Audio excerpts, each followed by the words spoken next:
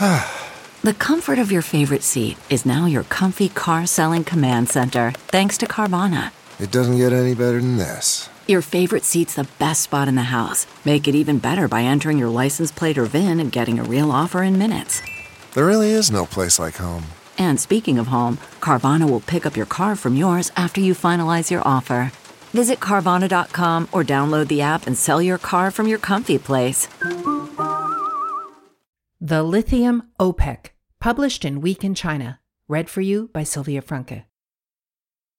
Lithium, known as the white petroleum, is a metal commonly used in the making of batteries for electric vehicles, EVs. A dozen years ago, in August 2010, Tianqi and Ganfeng, China's leading producers of the metal, both went public in Shenzhen as part of efforts to create a handful of national champions. Both grew quickly, thanks to sales to smartphone and laptop makers. But more recently, the electric vehicle industry has been driving surging demand. Batteries for EVs typically require 10 kilograms of lithium. Ganfeng completed a secondary listing in Hong Kong in 2018, and in the same year, Tianqi invested $4 billion for a 24% stake in the giant Chilean lithium miner SQM. Ganfeng appeared to have outgrown its arch-rival in December 2020, when its market value surged above 100 billion RMB, $16 billion, and it was announced that it would be replacing Tianqi as a constituent stock of the popularly traded Shenzhen 100 index.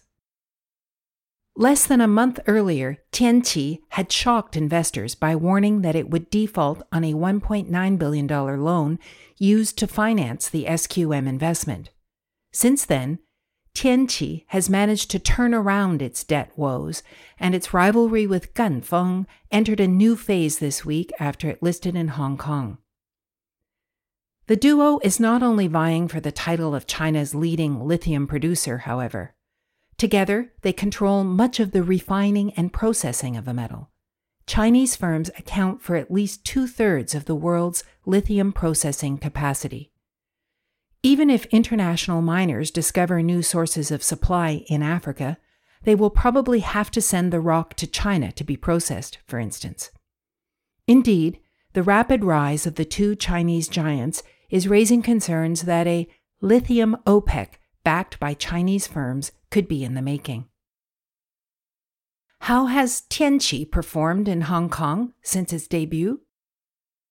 Tianqi's shares fell as much as 11% at one point on their debut on Wednesday, although they rebounded to close at 82 Hong Kong dollars, equal to where they were initially priced in an offering that raised about 13.5 billion Hong Kong dollars, $1.7 billion US, in the biggest listing in Hong Kong so far this year. The offering pulled in reasonable interest from investors amid a lackluster market. Its institutional tranche was oversubscribed more than 4 times. Defying speculation, Tesla didn't buy shares in the offering. That said, South Korea's LG Chemical, one of the world's biggest EV battery makers, was one of the so-called cornerstone investors that bought a substantial stake in the equity offering. Demand for its shares had allowed Tianqi to price its H shares at the top end of the marketing range. Its shares trade much more strongly across the border in mainland China, however. At market close on Wednesday, its A shares in Shenzhen carried a market capitalization of about 190 billion RMB, or 128.6 RMB apiece. That translates into a hefty 83% premium over its H shares in Hong Kong. There is a similar AH premium for Ganfeng, suggesting that international investors are more cautious in valuing companies from the sector than China's local fund managers, and that the domestic shareholders have a smaller range of investment choices than their international peers. The secondary listing in Hong Kong still boosted Tianqi's total market value to about 200 billion RMB before an over-allotment option is potentially exercised, which is almost on a par with Ganfeng. Cijin, another big metals miner with lithium interests, is worth about 230 billion RMB. Tianqi was already on its way to overtaking Ganfeng after its Shenzhen-listed stock more than doubled over the last 2 months on hopes that the Hong Kong listing would raise its international profile. Yet, on the 2 trading sessions prior to its Hong Kong trading debut, Tianqi's A shares tumbled nearly 14%. The slide seems to have been triggered by a social media post from Ying Ying, the wife of Xu Xiang, formerly a star fund manager. Based on technical analysis, Ying claimed that Tianqi was already overvalued after a spectacular rally in recent years.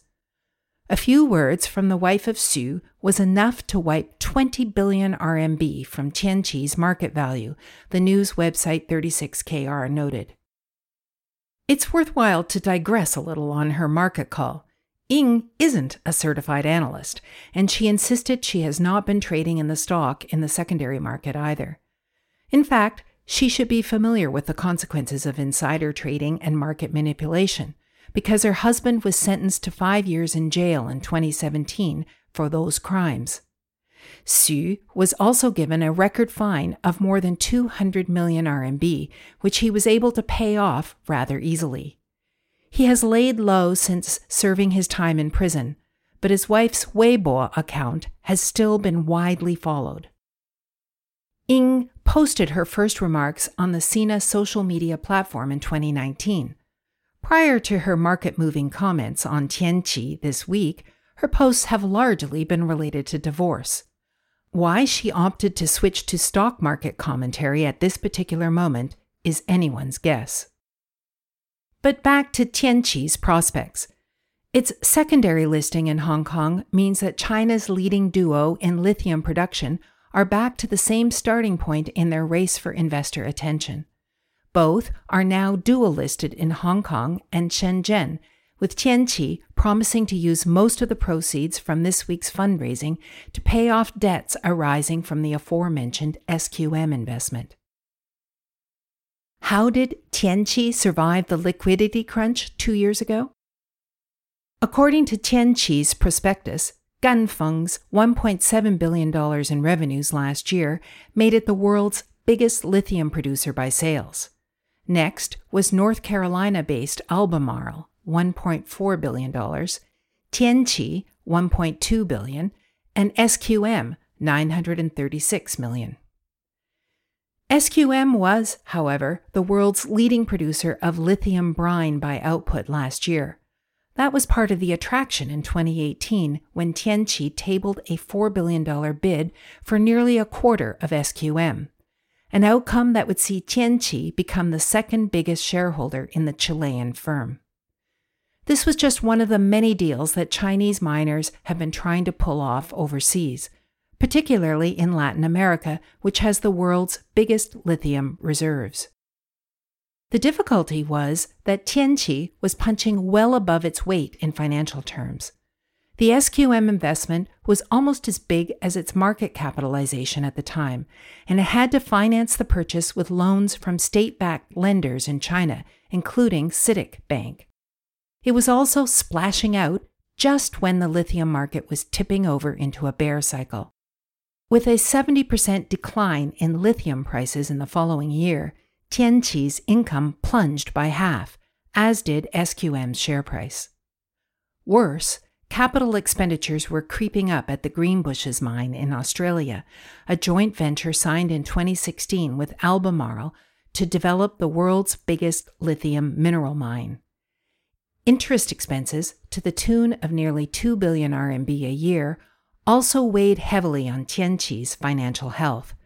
Its auditors signed off with qualified reports on its financial statements in 2019 and 2020, with questions over the sustainability of its commercial prospects. Reportedly, Tianqi was looking for a white knight at this point, but no one, including CATL, China's biggest EV battery maker, which has also been buying access to overseas lithium resources, seemed to be interested.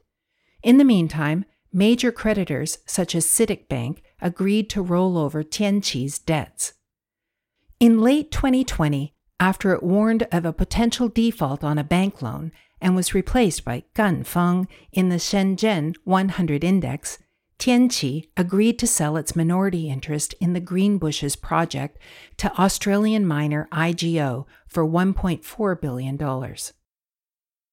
IGO snapped up a quality asset at a knockdown price, but there were benefits for Tianqi too, which skirted a potentially fatal credit crunch. A few months later, the mood among investors turned positive after Chinese leader Xi Jinping announced at a United Nations conference that China would go carbon neutral in 2060. Champions of the EV industry celebrated it as a game changer for the sector's prospects, despite the commitment being decades away. Of course, that was good news for the miners too, and lithium prices went on an extended gallop. By April, they had reached new records of $78,000 a ton, even forcing Tesla CEO Elon Musk to float the idea of the electric car maker opting to mine and refine the metal itself, due to the insane increase in cost.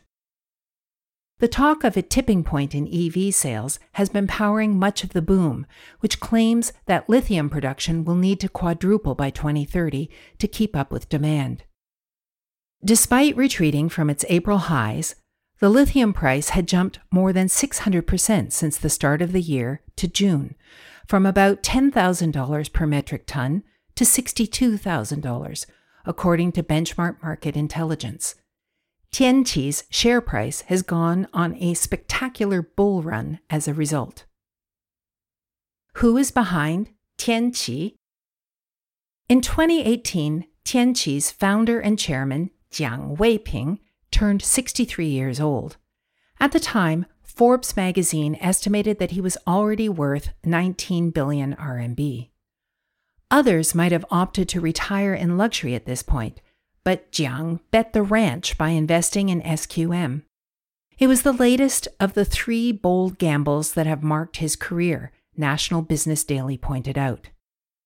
After obtaining a bachelor's degree in engineering in 1982 at Chengdu College of Agricultural Machinery, Jiang started his career at a state-owned enterprise in Sichuan as an engineer. In 1997, he resigned from his government job and started his own metals trading venture. He made the leap after visiting the Greenbushes mine in Australia, which was then owned by local miner Sons of Gwalia, and later spun off into Talison Lithium. Jiang's biggest client at the time was a state-owned lithium production plant in Sichuan. The loss-making SOE was on the brink of collapse, and with his own business also at stake, Jiang made his first major gamble by investing all of his personal wealth to take over the state firm in question, which became today's Tianqi. After years of working in lithium trade, Jiang was early to identify the metal's critical value in industrial production. He also came to the conclusion that global supply had been perennially controlled by just a few foreign firms, including Rockwood, now a unit of Albemarle, SQM, and Talison. In 2012, Talison became a takeover target of its rival Rockwood. In that same year, CATL was only 4 years old, and the Warren Buffett-backed BYD was beginning to mass produce its first electric car, the E6. According to National Business Daily, Jiang saw the opportunity to break the oligopoly of the international firms on lithium supply. He made his next big gamble, steering Tianqi into a leveraged buyout of Talison. Tianqi's success in taking control of Talison won widespread admiration at home. We didn't write anything about this at the time, one of Week in China's bigger editorial oversights, only mentioning the deal in another article about lithium in 2018. Industry insiders have called the takeover of Talison the decisive battle of China's new energy industry, National Business Daily also noted. The experience reinforced Jiang's belief in M&A, a tactic he would apply again in the SQM investment in 2018. Ganfeng also had a busy week. Ganfeng's founder and chairman, Li Liangbin, is 12 years younger than Tianqi's Jiang. He initially worked as a technician at a state-owned lithium-producing plant in Jiangxi before leaving his government post in 1997 when news broke in Chile that SQM had succeeded in extracting industrial-grade lithium from its brine lakes. Knowing that the breakthrough would result in slumping prices for lithium minerals, the core business of his employer, Li opted to start his own venture in lithium production, which became today's Ganfeng. Since 2011, Ganfeng has also made a string of acquisitions in upstream resources, including another deal announced this week for the $962 million takeover of a lithium brine deposit in Argentina, its third investment in the South American country. Reuters reports that the privately owned Lithium owns the rights to 2 lithium salt lakes in Argentina's mineral-rich Salta province. The Ganfeng bid comes on top of an existing joint venture it has in Argentina with Lithium Americas, which is aiming to start production by the end of this year. The third major player from China in the lithium rush is Zijin Mining. It did a deal earlier this year to jointly develop lithium reserves in the Democratic Republic of Congo and spent 960 million Canadian dollars, $744 million US dollars in 2021 on the acquisition of Lithium, a Canadian company with assets in Argentina. It announced further plans this month to spend another 1.8 billion RMB on a 71% stake in a company that's mining for lithium in Hunan province. At the rate at which these firms are taking key positions in the supply chain and investing in overseas mineral deposits, it may only be a matter of time before talk of a Chinese cartel starts to overshadow the wider sector. Elon Musk waded into the same debate this week when he warned on Thursday that lithium batteries are the new oil.